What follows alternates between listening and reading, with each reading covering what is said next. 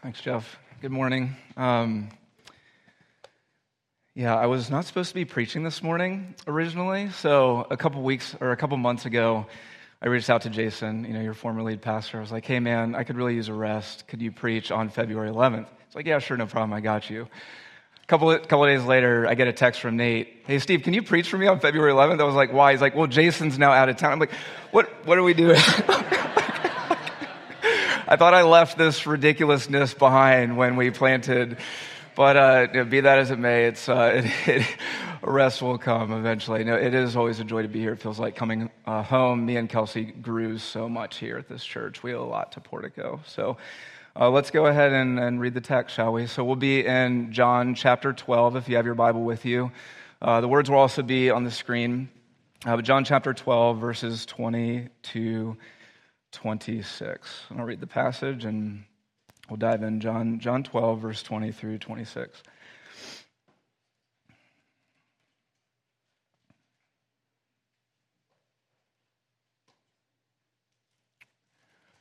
Now among those who went up to worship at the feast were some Greeks. So these came to Philip, who was from Bethsaida in Galilee, and asked him, Sir, we wish to see Jesus. Philip went and told Andrew. Andrew and Philip went and told Jesus. And Jesus answered them, The hour has come for the Son of Man to be glorified. Truly, truly, I say to you, unless a grain of wheat falls into the earth and dies, it remains alone. But if it dies, it bears much fruit. Whoever loves his life loses it, and whoever hates his life in this world will keep it for eternal life. If anyone serves me, he must follow me, and where I am, there will my servant be also. If anyone serves me, the Father will honor him. This is God's word. So, as Jeff mentioned, y'all are in this high-level series, which I love, just a very simple, clear outline on what does it mean to know and follow Jesus. Hear, repent, believe, follow. And of course, your pastors gave me the one that sounds the most negative, like repent. It's like, they want me to come here and do that. But I think that's how a lot of us view repentance, I think. It's this thing that only guilt-ridden people do, right? They just never clear their conscience. They're burdened by religious guilt.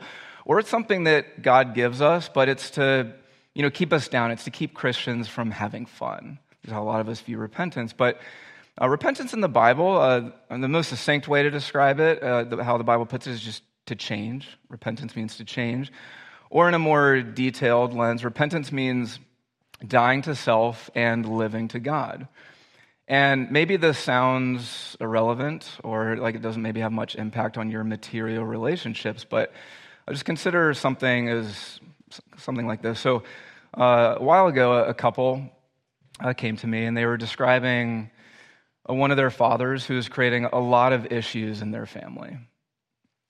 And what they said was, they were just like, if dad would just change, right? Like we tell him, you can't talk to mom like that, right? You can't treat your children like that. Like if he would just a little bit, if he would just change, our family would be so much more happy.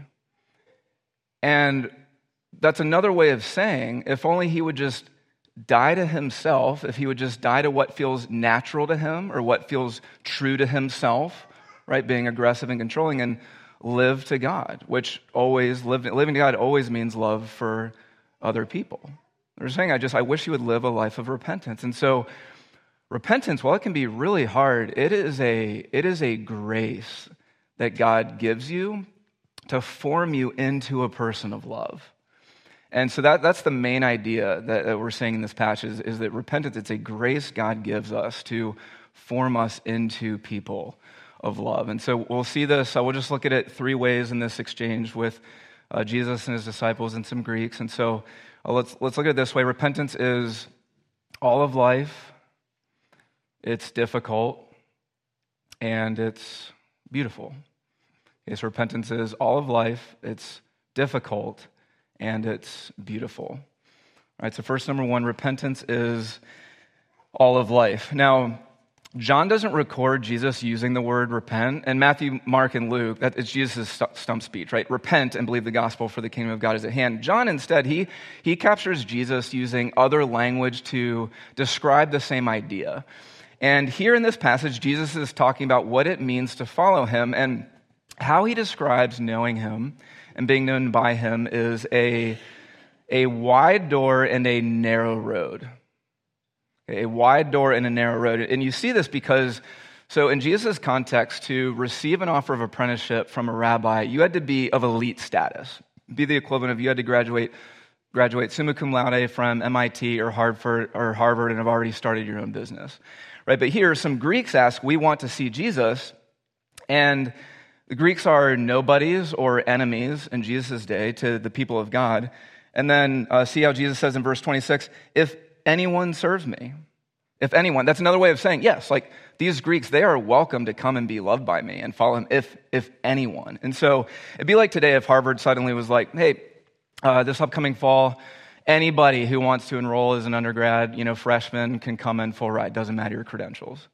Okay, absurdly wide door because Jesus, he's always had the most open arm invitation to come and be loved by him. So whether you are a CEO in Silicon Valley or you are a janitor who scrubs that CEO's office floor, okay, if you are filled with so much self-hate that you wonder if anybody could love you, or if you're filled with so much pride you think you're the only one worthy of love, Jesus says, you can know me. If you're someone the far right opposes, like an LGBTQ activist or a socialist, Jesus says you can come. If you're someone who the far left opposes, like an election denier or a racist or a member of the NRA, Jesus says you too can come. Jesus, he is so inclusive, he offends those who put all are welcome on the front windows of their businesses, right? Because he's always had the most open arm invitation. Anyone can come. It should be offensive with just how open armed he is. So knowing him, it is a wide door. And yet, what is on the other side of this wide door once we come to him? So see, he continues in verse 26. So if anyone serves me, anyone can come. He must follow me. And he describes what it looks like to follow him in verse 25, where he says, whoever loves his life loses it, and whoever hates his life in this world will keep it for eternal life. Meaning, as you follow me, you walk the cross-shaped pattern of living that I did. Okay, not living for self, but loving in love for God and neighbor. And here, Jesus, he's describing salvation. So you come to Jesus through the initial wide door of repentance. Jesus, please receive me only by your grace, only by what you've done through your life, death, and resurrection. Okay, you enter the door of Jesus' kingdom through repentance. Anyone can come, but once you are through that door, then it's the narrow road of ongoing repentance, right? This cross-shaped life of dying to self and living for other people. And this is really important, I think, especially for the American church. And for some of you, you may have never heard this before, but trust like somebody has. And just if you've grown up in America, you've been shaped by this. And a lot of us have been shaped by this idea that the salvation of Jesus, it's primarily past and future, right? So believe what Jesus has done, past tense, so that you can be in heaven when you die, future. That is absolutely true, and it's incomplete. Because for Jesus, salvation, it's not just about what he's done and the new earth he's bringing about, but it's about walking in that grace, okay, to become a person of love. I believe you all just went through Galatians, right? No other gospel. Paul's harping on, okay, it's through Christ alone that you're in God's family.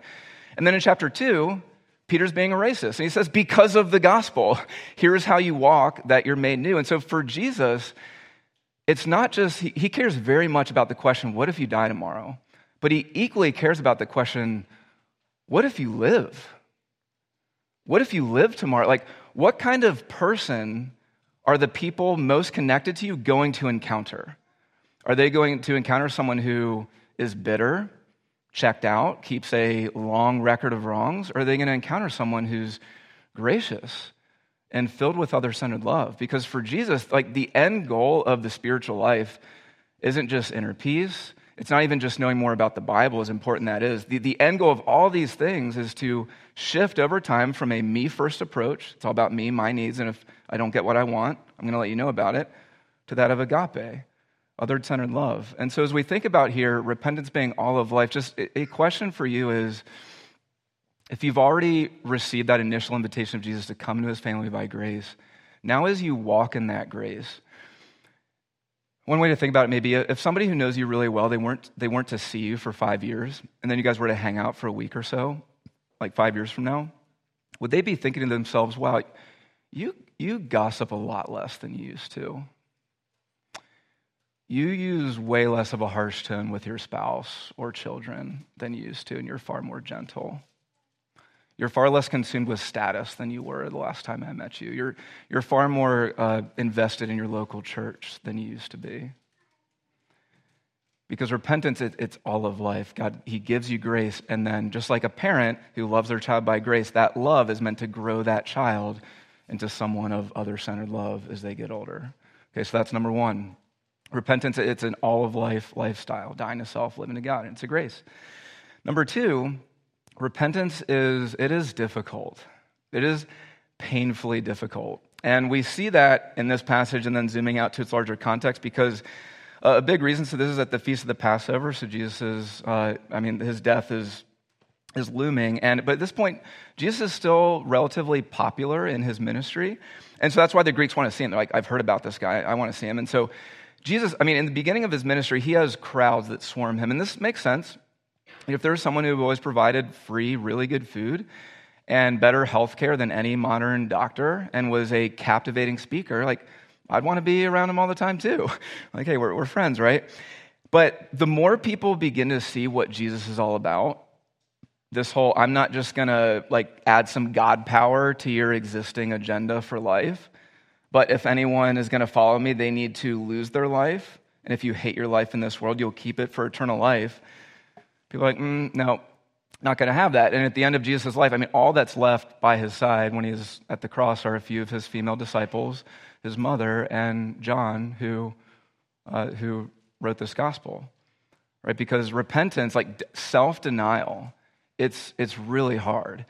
And there's a book I recently read called Death to Deconstruction by Josh Porter. He's a punk rock artist, and so it's a provocative title because he's a punk rock artist, right? And he grew up in the South, and he went through a lot of church hurt, crisis of faith, the whole thing.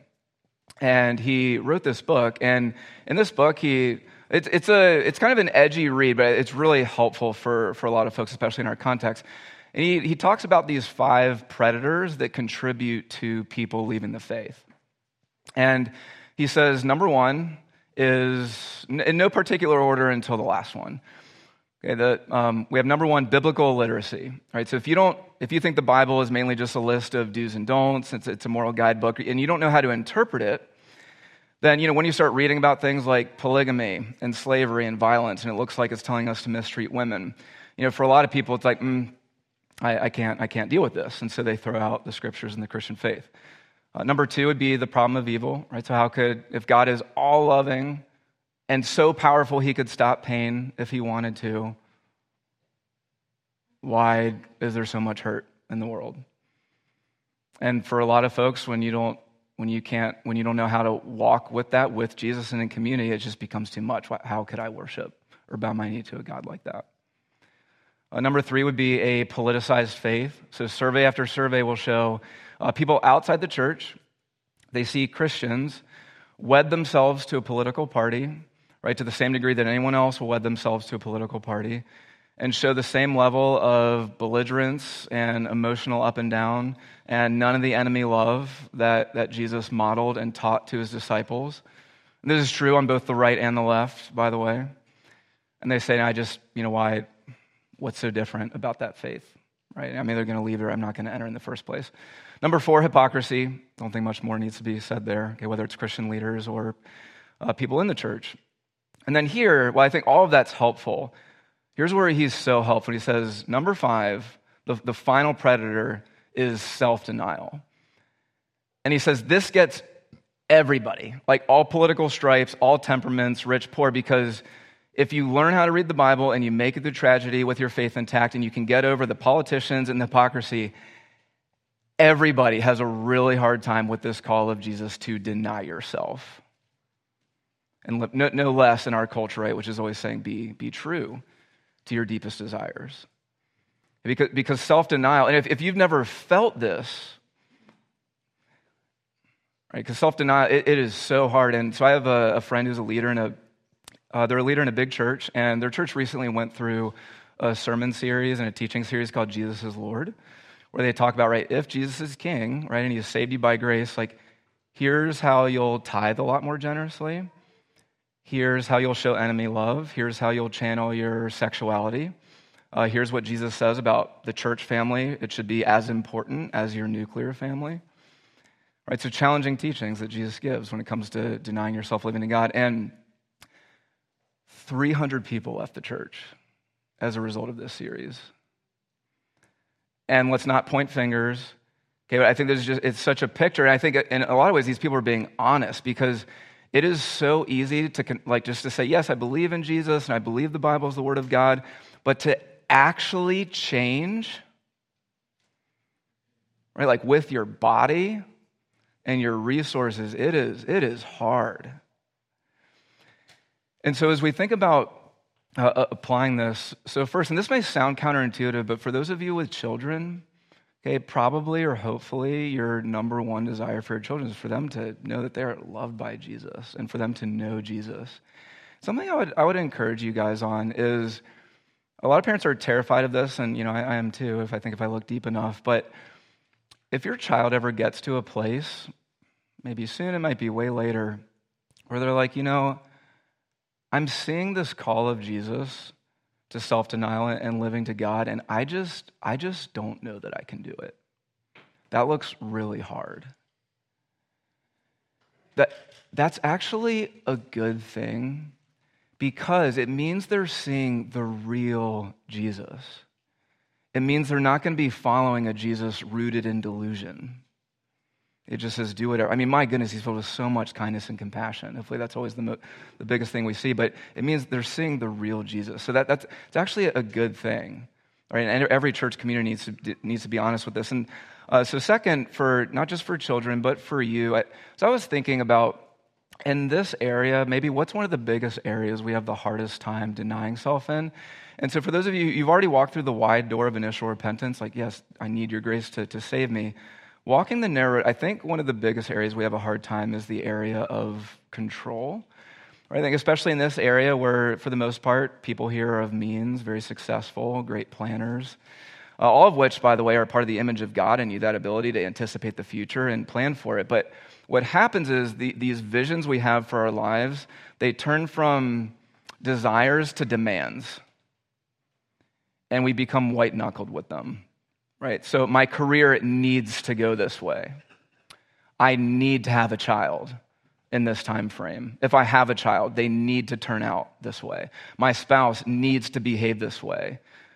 Okay, my income, my house, my lifestyle, it needs to be this way. You see, all of these ways are not practicing self-denial, where we're living in open-handed surrender to God. And so one of the ways that you know that you're walking in this pattern of, right, the repentance being a grace that God gives you to become a person of love through self-denial living in God, is when something doesn't go as you want, it's not that you don't lament. Goodness. It's not that you don't cry out to God and weep with people in your community, but if you find yourself, if the main response is just constantly ruminating, you're just constantly thinking about, like, why don't I have this, or why does this person have this and I don't?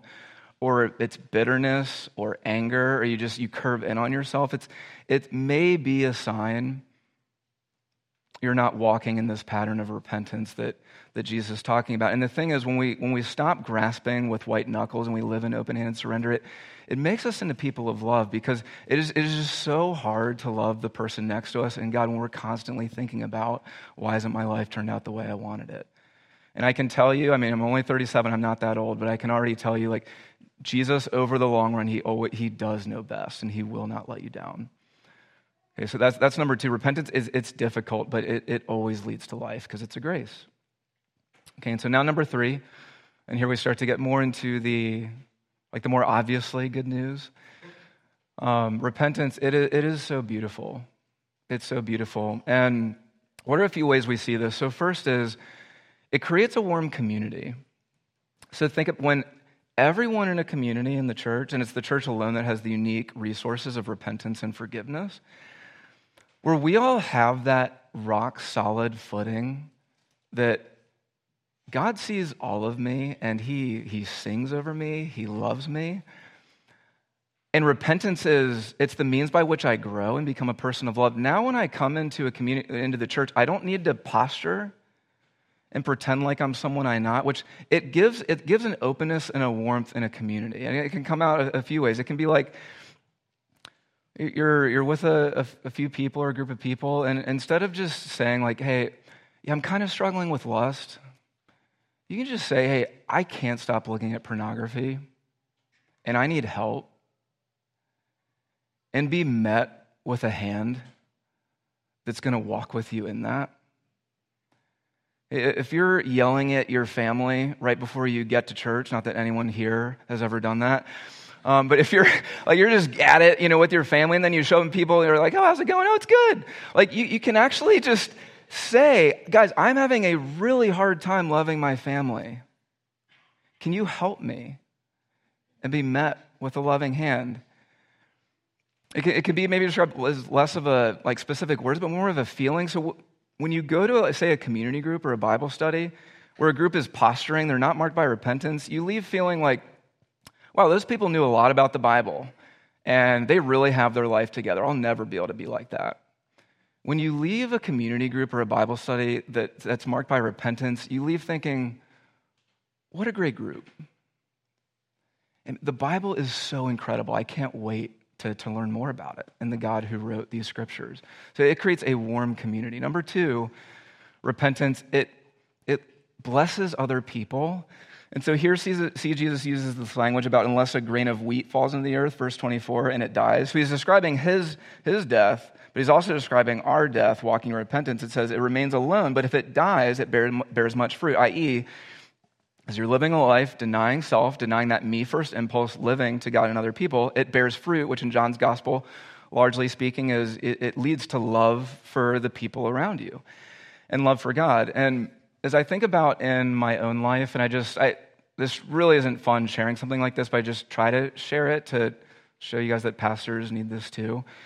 So it took my wife and I over 8 years to have children, and you'd think as a result of this, I'd be a really good dad. But it's far more than is enjoyable to admit, or far more than I care to admit. It took me a really long time.